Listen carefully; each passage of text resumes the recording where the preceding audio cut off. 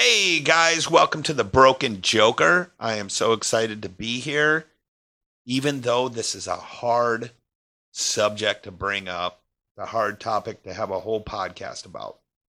First and foremost, I want you to know I am not a psychologist. I am not a psychiatrist. I do not have a medical degree. What I am is a depression survivor.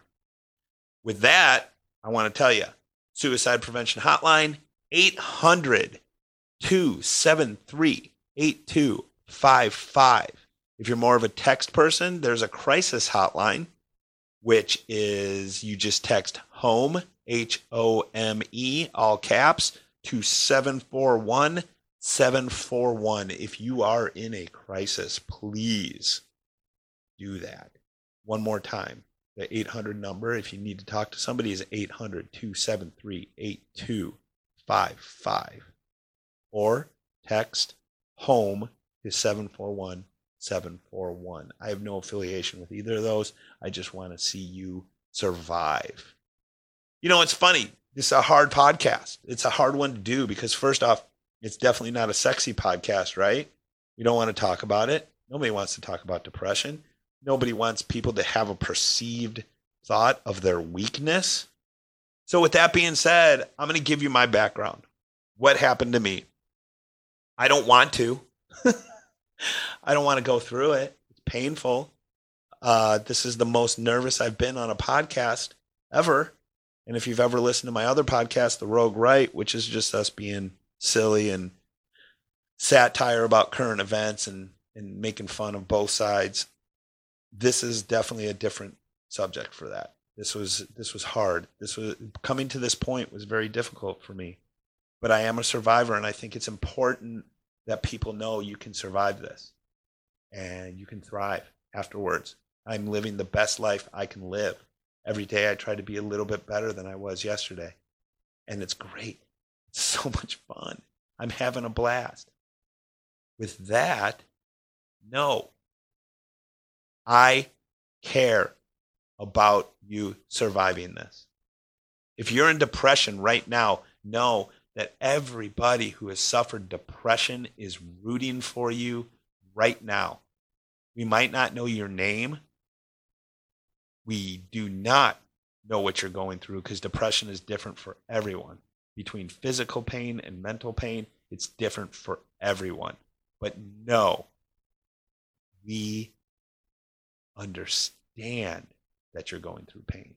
And we are rooting for you to get through this and survive and thrive. We are praying for it. So, my story. How did it happen? It's not a competition. I'm not saying that my pain or my depression was worse than anybody else's by any means. Because like I said, it's different for everyone. But I just want to let you know I've been there. And the best way to do that is tell you my story. So, it started as early as grade school, maybe earlier, because I was raised without a dad. Again, not an excuse, just the way things are. My dad wasn't really in the picture. I only saw him about once or twice a year, if I was lucky. And I lived with my grandmother and my great-grandmother, my mother, and an aunt. And my uncle was also there, but he was working 60 to 70 to 80-hour weeks. So he wasn't there a lot.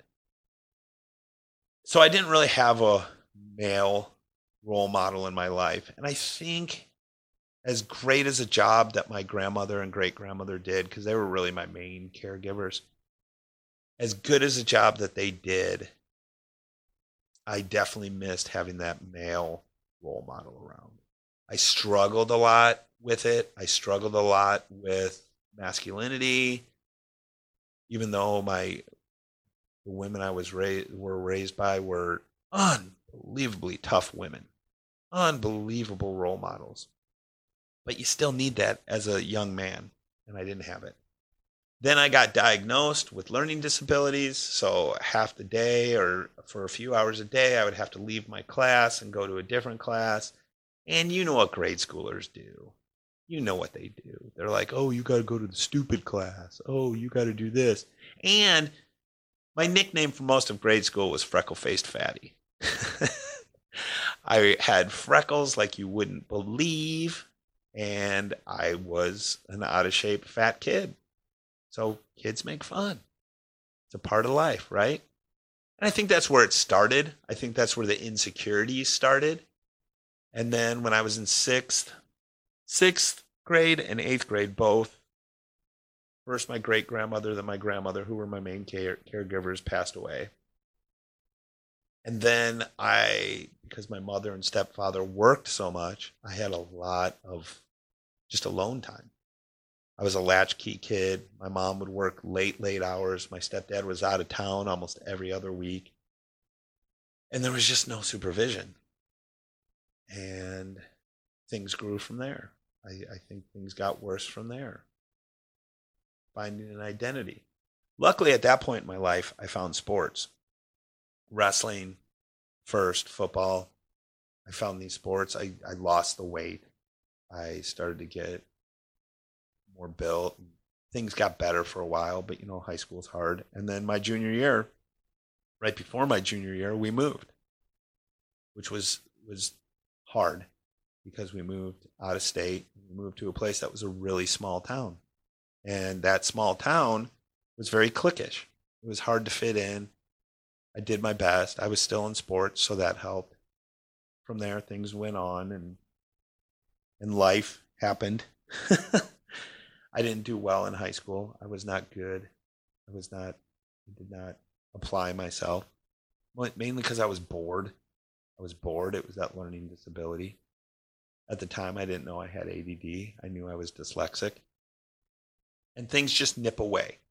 I like to say it best. Joe Rogan put it best because he was actually talking about his masculinity. He says you stand on this pile of marbles, and the women he lived with, and it was a joke, the women he lived with come over and they take a marble. They're like, oh, you got so many marbles. You don't need this marble. And they take a marble. You take a marble.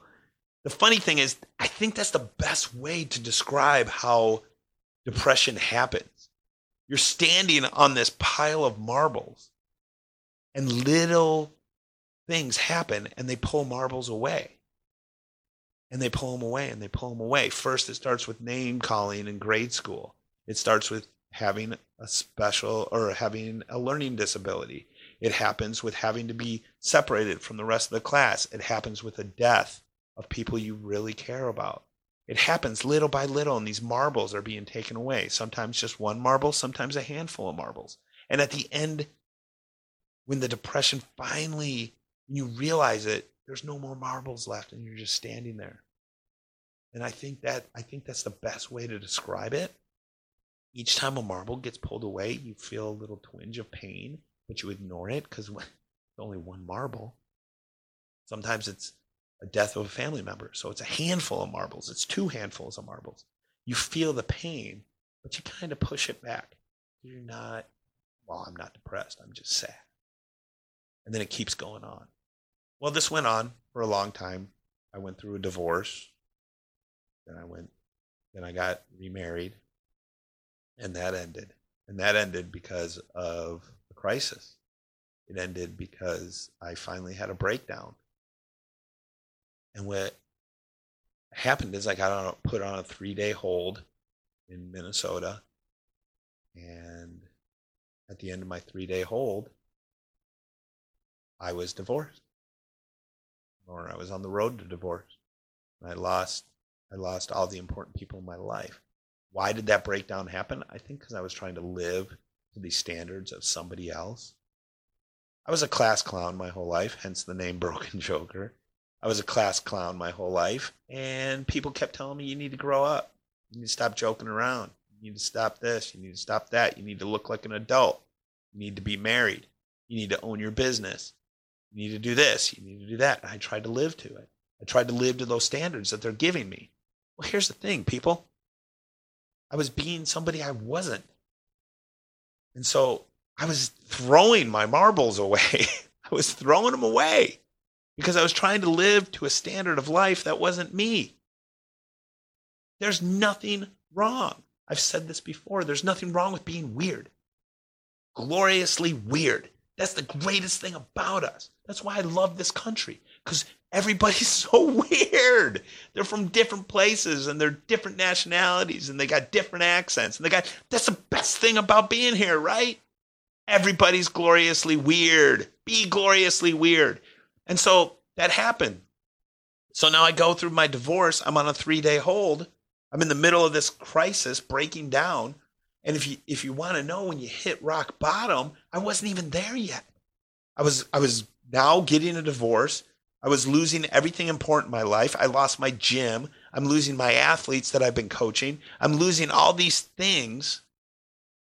And I'm still not at rock bottom. My mom drives from Texas to Minnesota to get me out of a mental institution. And I thought when she put me in that car, I was still medicated.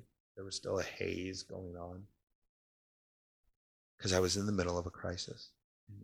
She pretty much poured me into the car. And I felt like an unfolded blanket. That's what I felt like. That's what went through my head.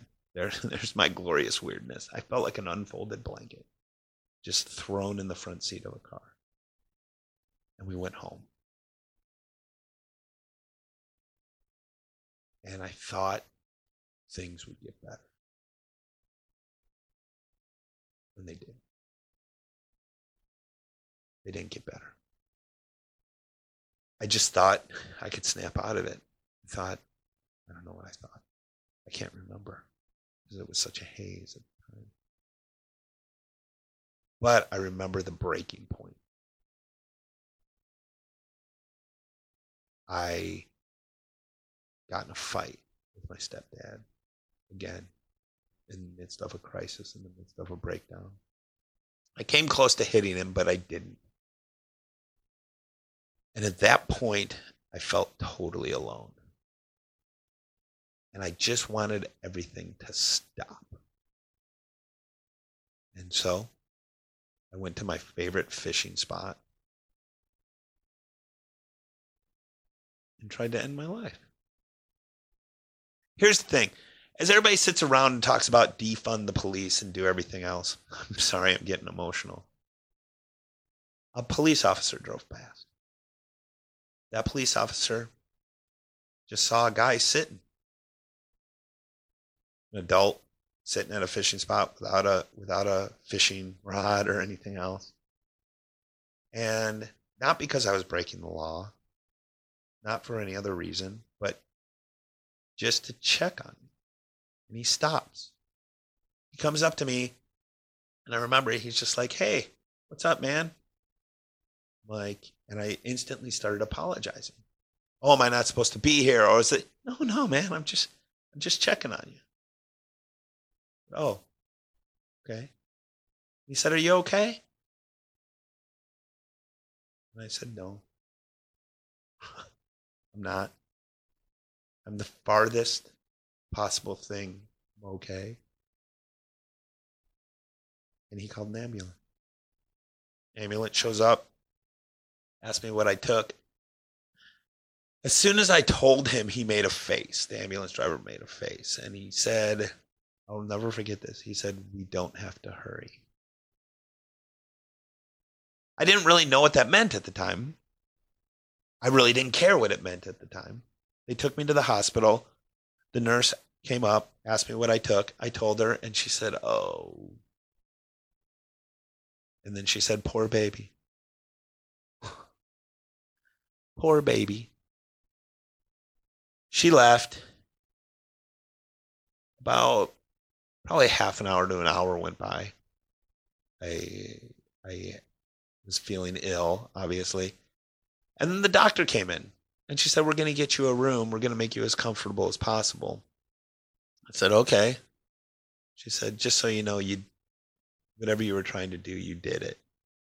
You will not survive tomorrow. You are going to die." And here's the crazy thing. At that point, I kind of looked up and I said to myself, "You finally did something right." And I'm just being honest with you. I'm not trying to glorify it. I'm just telling you exactly what I thought in that moment because that's how irrational I was. And that's how the depression attacked me. They make stupid, dumb thoughts seem rational. Oh, you finally did it. You finally made it. What an idiotic, stupid thing to think. I don't blame myself for it. I'm just telling you the real story. So they put me in a room. They made me comfortable. They even gave me a single room. I was by myself. I still hadn't changed out of the outfit I was in. I was without a shirt, but I slept in the shorts I had worn that day. The funny thing is, they were my favorite shorts. Why? I don't know. But they were my favorite shorts. They were a pair of cargo shorts, and I slept in those. And the next morning, something weird happened. I didn't expect to happen. I woke up. And I'm laying there. And the funny thing is, I had a decent sleep. But now I was starting to feel bad, really sick. And the nurse came in. She says, "How do you feel?" And I said, "Terrible." Well, that's normal. And she took my blood, and they all treated me kind of with kit gloves. And then I started feeling sick. And this is when I told her I think I'm going to throw up. And she got me a pan to throw up in. And I said, "Can I stand up? I don't want to throw up in bed." And she's like, "Sure." And I got out of bed and I laid down. I got on all fours next to the bed because I knew I was going to throw up. And if you don't like bodily fluids and this is making you cringe, I apologize, but I unleashed. And as I was throwing up, a funny thing happened. I shit my pants. And I don't mean a little bit. I mean, I tried to put 10 pounds of potatoes in a 5-pound sack. Okay. I mean, unleashed. So I threw up and I shit my pants. And I looked at the ceiling and I remember thinking, good one. This is the universe paying me back. I just crapped my favorite pants and throwing up at the same time. Could I get any lower? And the answer was no. This was rock bottom. This was it. And I started to giggle a little bit. And the nurse saw me giggling and she started to giggle a little bit because it was just the whole irony of the situation. And then the doctor, I cleaned up. So now all I have on is a hospital gown. Can you feel any more vulnerable than being in a hospital gown? Is there anything that makes you? I felt so vulnerable. And the doctor walks in and I said, hello and pleasantries. And she said, "I don't know what happened." And I said, "What?" She said, "I've never seen it before." She said, "Your liver counts have done a complete 180. They're rising. You're actually going to survive." And I was at that place right then. Just finished crapping my pants, throwing up. And I didn't know how to feel. I didn't know. I was in such a dark, deep place that I didn't know how to feel. Someone told me I was going to live. I didn't know what to do. Luckily, the state of Texas told me what I was going to do. I was going to be put on a 3-day hold in a mental institution. Here's the thing about Texas. Not the best place to be put on 3-day hold, at least at that time. I think we were ranked 36th out of 50 states for mental health. It's gotten a lot better since then. But they put me on a hold, and it was a dreary place. They did their best, and they were good people. And I was put in there with people that were hearing voices. I was put in there with people that were in terrible, terrible crisis. And then I started to feel guilty because I was like, oh, they're in so much worse places than me. And here I am being a selfish little prick trying to take my own life. And they would kill to be where I am. Bad choice of words. They would kill themselves to be where I was. And I didn't know how to feel about that. I was so lost. And I would go to group and I did my 3 days. And a funny thing happened. As soon as I got out, my mom came and got me. Nobody knew I was there. My mom didn't know what had happened. They just knew I disappeared for 3 days. And I was in borrowed clothes because I had crapped my other clothes. And my mom brought me my own clothes to put on. And we left. And there wasn't much said. And I called a friend of mine who was my mentor and a really close friend. Because for some reason I felt like I just had to tell somebody what had happened. I didn't want to tell anybody. So I told him, and he said, "Boy, that's pretty stupid." And then he said, "Jason, what don't you have that you need?" What do you mean? You have your health other than what you just damaged. You have family. You have all these things. I'm just wondering what it is you need. I said, "I don't know. Maybe, I don't know." And he said, "Maybe it's you need to live the life you were born to lead." I said, "Well, there's no time now. I'm 35 years old." And he started laughing. And he said, "Jason, do you know what the national average is for age in this country, for death?" I said, "I have no idea." And I think at the time it was about 74.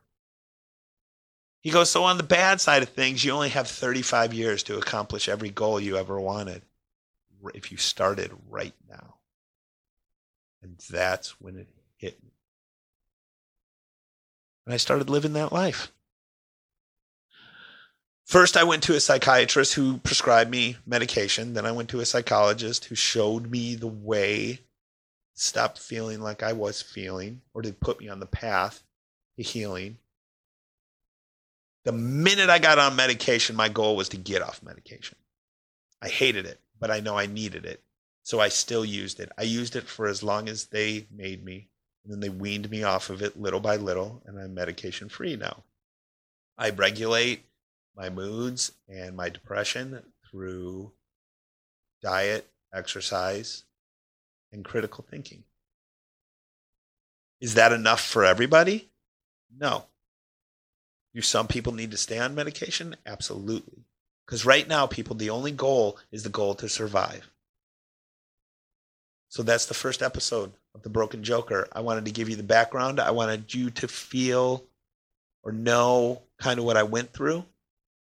So you kind of understand that although I don't know exactly what you're going through, I have been there. I understand the thinking. I understand the irrational thoughts.